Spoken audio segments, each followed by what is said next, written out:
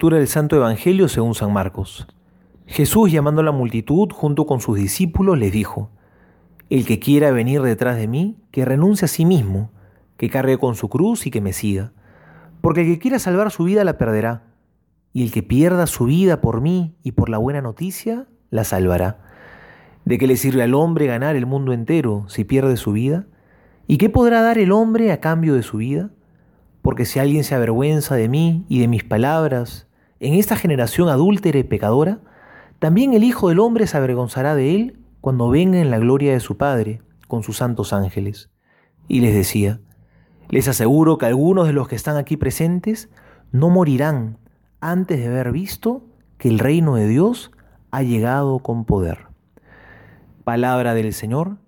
Gloria a ti, Señor Jesús.